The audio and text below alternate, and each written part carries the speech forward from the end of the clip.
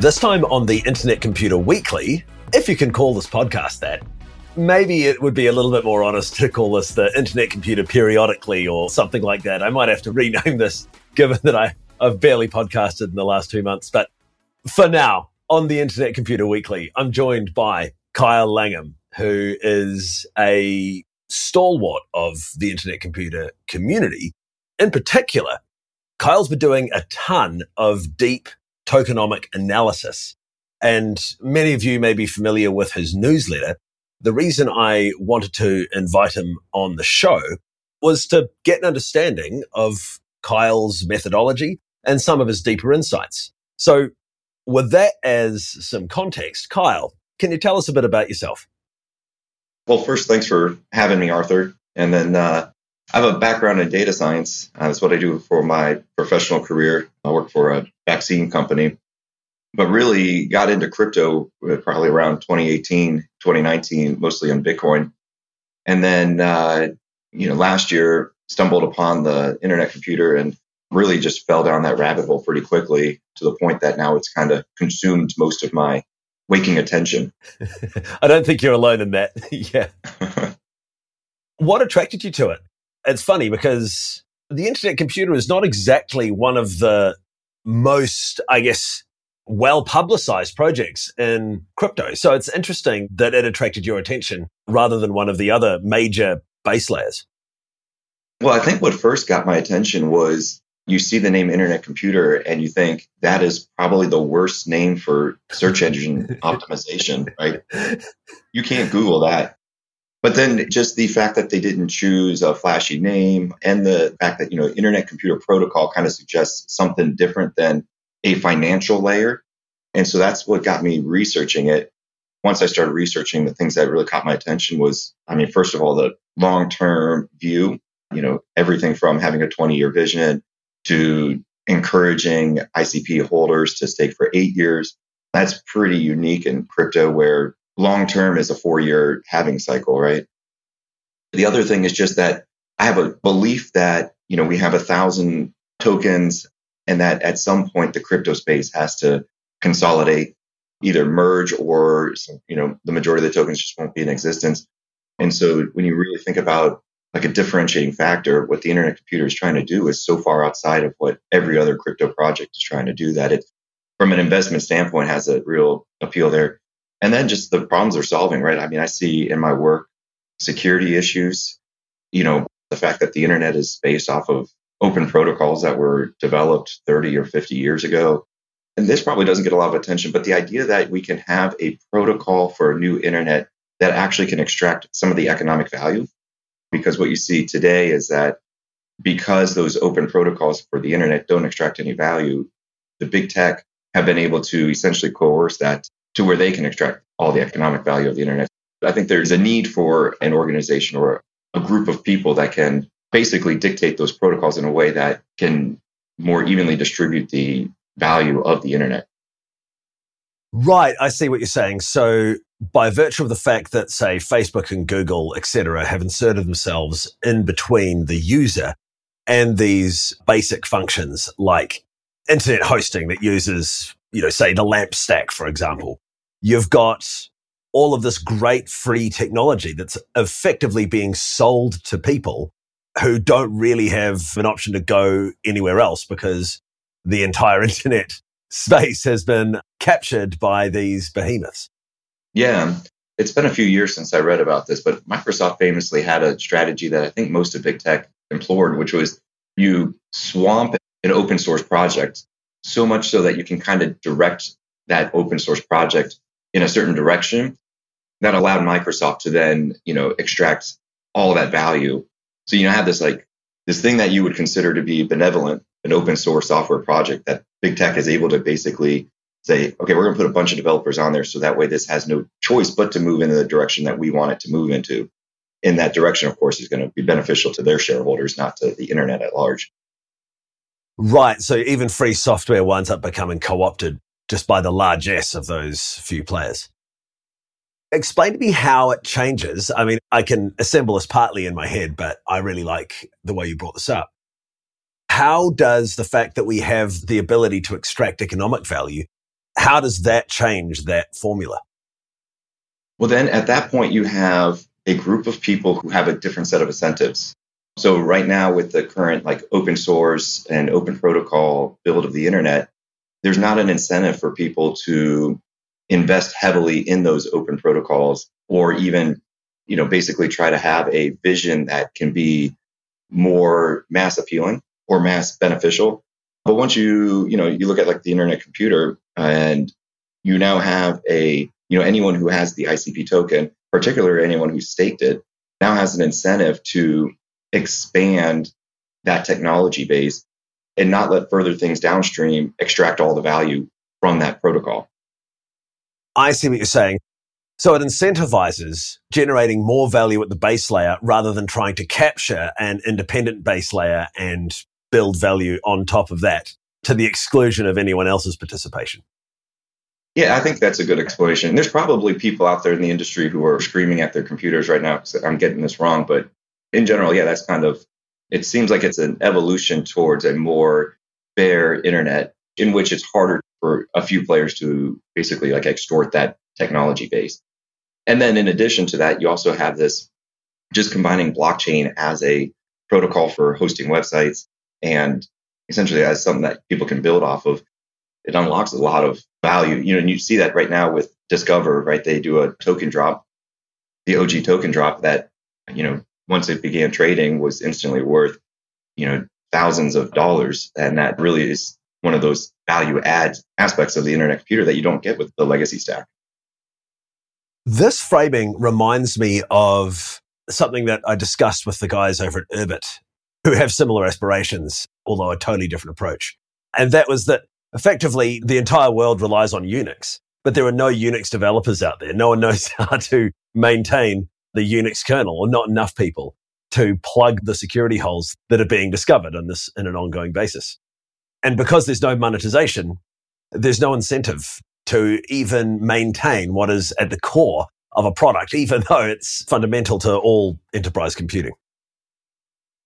Yeah, I mean, that makes total sense. And where there's a lack of incentive, it almost opens up doors for people who have an incentive to swoop on in there, which is what big tech has done. With that as background, can you tell us a bit about your work analyzing the tokenomics of the internet computer? Because I feel like this is a perfect dovetail for that conversation. Yeah, I mean, that's something that really fascinates me. It's true about blockchains in general, and certainly true about the internet computer, is that, if you just think in, basic econ 101 supply and demand terms, usually both sides of that supply and demand equation are unknowable, or at least challenging to get at. With the internet computer, you can really get at the supply side. I can tell you how many ICP are going to be coming off the NNS, in the next 30 days or the next, 9 months to a pretty certain, high level of confidence. And then you can easily measure the demand of the internet computer through the interesting tokenomics, right? Where you can see how many transactions are occurring, whether or not that's increasing over time, and if it's increasing, what's the second derivative of that? You can see, how much ICP we're burning for, as a measure of the use of the network. Are we burning in certain subnets more than others? And then what applications are running in those subnets? I mean, you can really get deep into the data and understand what is going on. And then as a person who loves data, that, you take a concept that I'm fascinated about and you apply it to what I'm pretty good at, or at least somewhat decent at, better than other things at in my life. And yeah, so I just love to try to figure out what data is out there to get at and analyze it and try to help the community understand, like, hey, where are we at and where are we going? Interesting, because talking about the rate of ICP burn as a measure for the use of the network, that needs to be counterbalanced against the massive increase in burn that we've seen recently with the launch of Sonic's XTC token, right? Because, a ton of ICP is being burned to create cycles that are being wrapped and placed in this liquidity pool on Sonic. And by measuring ICP burn by all subnets, you'd have to remove ICP burn from that subnet from your calculation to understand actual activity, right? You have to apply some specificity. Yeah, and that's one of those use cases where it's pretty simple because Sonic is burning everything from one account. So I have an algorithm that runs that'll basically pull down all the transactions that resulted in burning ICP. And then I can just either filter in or filter out that one Sonic account. And, so if I wanted to remove that and just determine like, hey, is the ecosystem as a whole doing something? That's actually not too challenging. But I think that is a point that I would say, at least my impression is we're 9 months post Genesis. And in terms of the burn for computation, that's probably been less than I would have expected at this point. And in addition to that, the burn for Sonic, what they did in just, 2 or 3 weeks was just phenomenal, right? 80% of like all the burned ICP has been burned by Sonic during their first couple of weeks of the launch. So those are two things where it's kind of been surprising. I've been disappointed and surprised on the upside. But it really, when you talk about DeFi, that it shows that DeFi could be the cause of deflation for the ICP token. Yeah, I suppose DeFi is everything, right? And when you talk about, the lack of actual ICP burn as a measure for utilization of the internet computer, the primary reason for that has to be the fact that we do not have rich DeFi primitives. Yeah, and it's hard to say because I would consider like Discover a successful product right now, and District and OpenChat certainly have launched and I think have had success, but you haven't seen that parabolic growth in the burn for computation that you would expect. And so I think that that's going to be one of those ones where it'll just be a linear, steady over time, maybe slightly start to get parabolic, but you're never going to, I wouldn't forecast in the next like 5 years seeing some crazy amount of ICP getting burned. And I think a lot of that has to do with just the fact that it's rather cheap to host your application on the internet computer. And in addition to that, I believe the ICP price will go up. And so at that point, you're burning even less ICP to fund your application. So yeah, that has been surprising. Yeah, interesting. This is a really unfair question. But do you know how much people have paid in total for hosting on the internet computer? Well, I know back in November, District put out on Twitter that in their first, 4 or 5 months, they've spent less than $100 to host District.app. And so that would have been like 2 ICP. By now they've probably done like $200, $300. So, that's a pretty low amount given that they have a working MVP out there.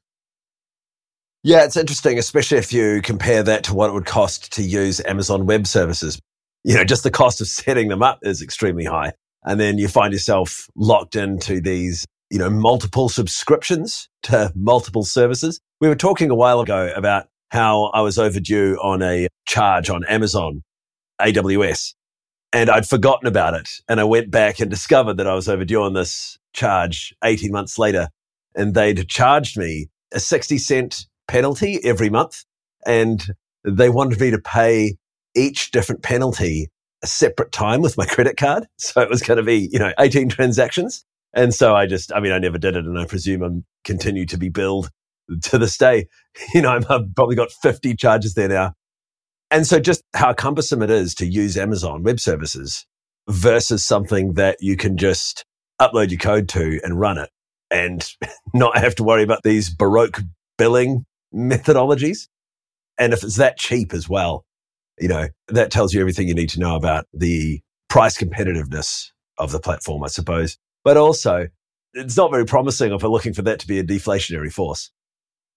Right. What's funny about that Amazon example is that, they're probably paying a, 15 or 30 cent transaction fee for every credit card payment. So you're just giving your money to Visa in the end if you were to pay that.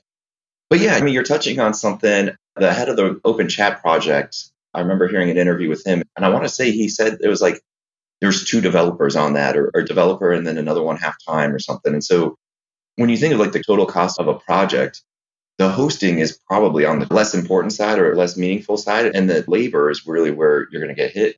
And so, when you compare the internet computer versus, needing a team of full stack developers to do something in the legacy world, I'm outside my domain, so I may be wrong here, but I would imagine that there's going to be incredible cost savings from not needing as many developers to create your application.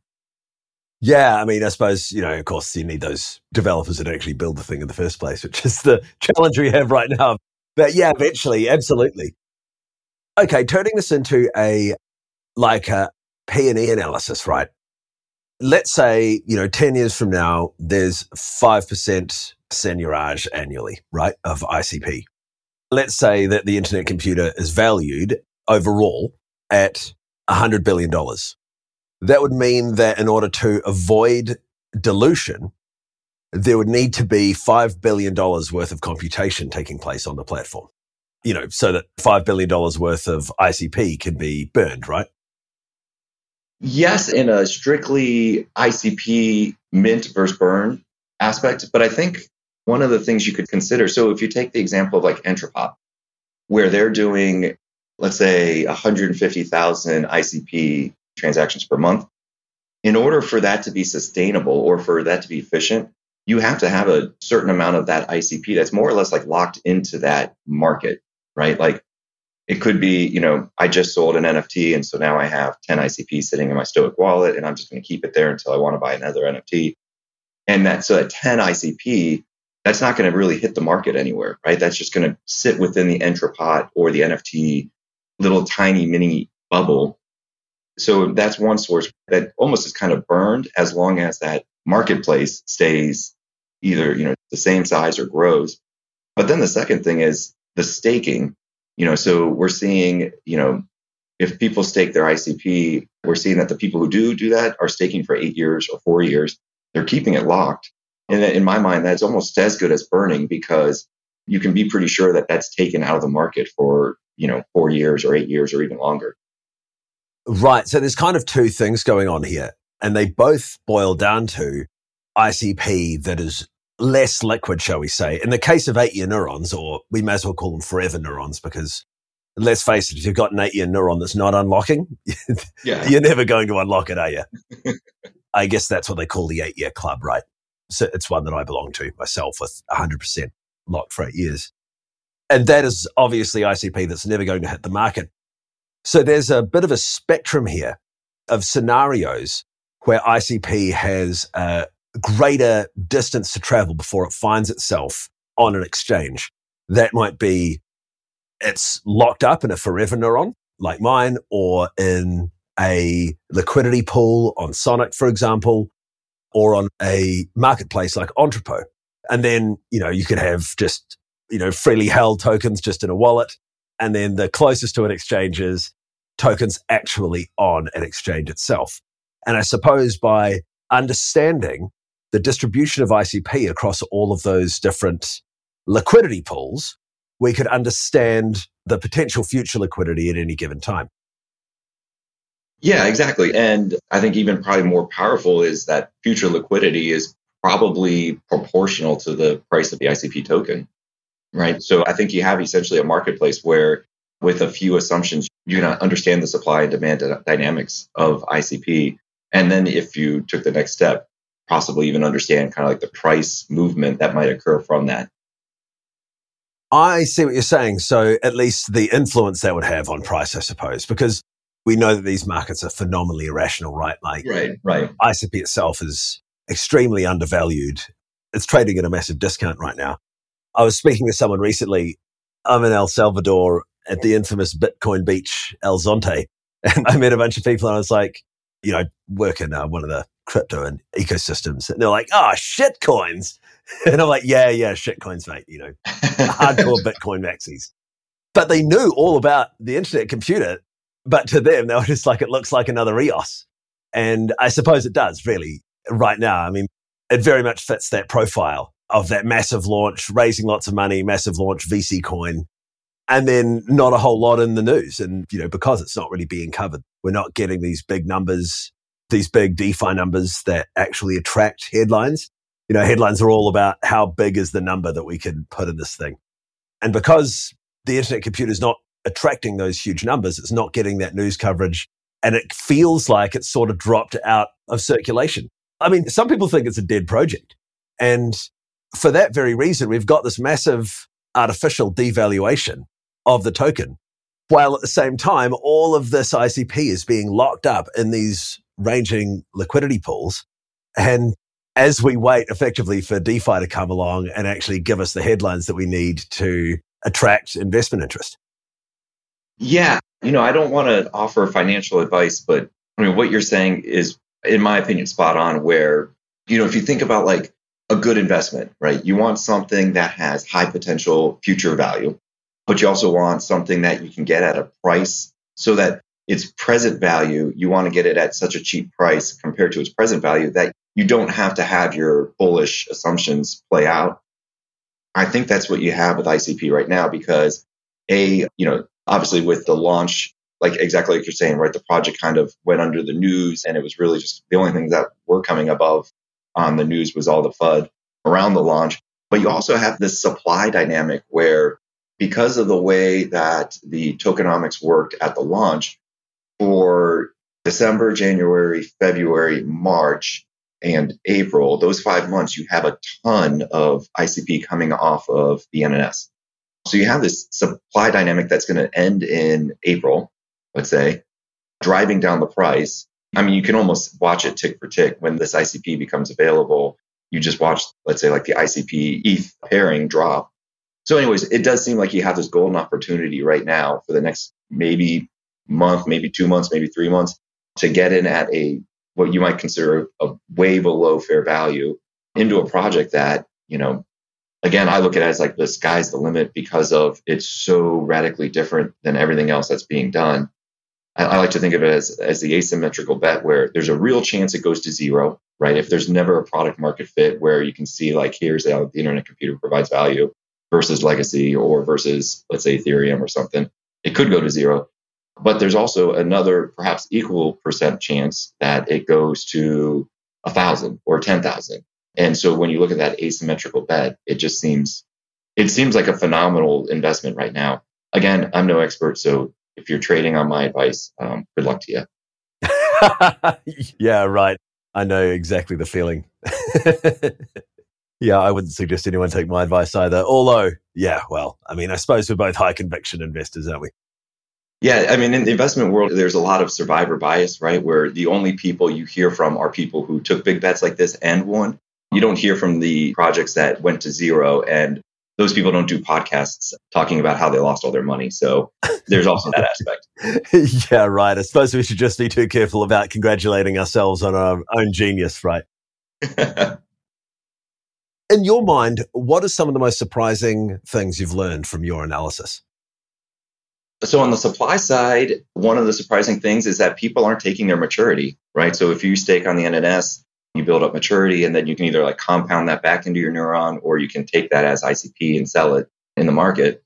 But it's something like 80% of maturity still hasn't been touched since Genesis. It's just building and building and building. So that's been pretty surprising. I am very surprised that staking for 8 years has been the default. It's something like 40% of new neurons are for 8 years and locked, which is a pretty phenomenal number when you think about like, how confident are you even alive in 8 years kind of deal. And then on the demand side, I think what surprised me is the lack of computational burn.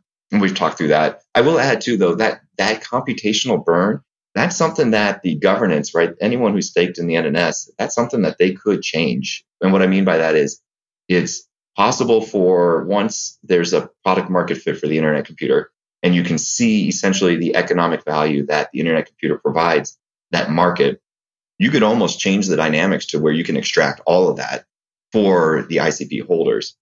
So maybe it's something like if DeFi is just absolutely bonkers and Sonic is an IC swap and Infinity swap, and they're making, millions and millions of dollars, there would be nothing to stop to say, the internet computer and the NNS participants to say, look, we're going to change these dynamics so that now it costs you more to burn this ICP or to run your website on chain or something like that.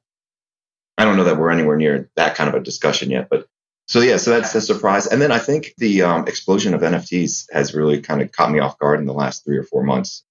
I'd never understood NFTs until maybe the last 2 months.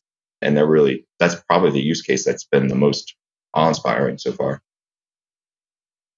So where can people go to find more of this analysis, Kyle? Yeah, if you go to Substack, as just kylelangham.substack, I have a free newsletter that I post all this. I also put stuff on Twitter at Kyle Langham. So it's Langham. But yeah, I mean, right now I'm just freelancing it in my part-time and putting out this information. I know I speak on behalf of everyone who subscribed to your newsletter that it's very much appreciated. It's always really fascinating. And this has been, we've had a couple of really great conversations over the last couple of days, but it's great to get some of this recorded so we can get it out there. I do recommend to everyone listening, they subscribe to Carl's newsletter. It's really probably the most insightful piece of periodical content that's coming out on the internet computer, in my opinion. Kyle, like I said, very much appreciated. I've been Arthur Falls. You've been listening to the Internet Computer Weekly or something like that. I don't know. I'll rename this to be a little bit more honest. Thanks for listening, and I'll see you guys at some indeterminate time in the near future. Cheers. Thanks for listening. The Internet Computer Weekly is part of a larger effort at education, governance, and community building we are calling the Cycle DAO. We host a follow target neuron, which is controlled by the voting members of the DAO. This membership is composed of investors, enthusiasts, developers, entrepreneurs, and some ex-Dfinity folks. We monitor the Dfinity forum discussions of NNS proposals and also use community surveys and one-on-one discussions with ecosystem participants to inform our decisions. You can find instructions to follow the neuron at cycledao.xyz. That's cycledao.xyz. We have additional content and discussions of our voting decisions in the blog section of the same.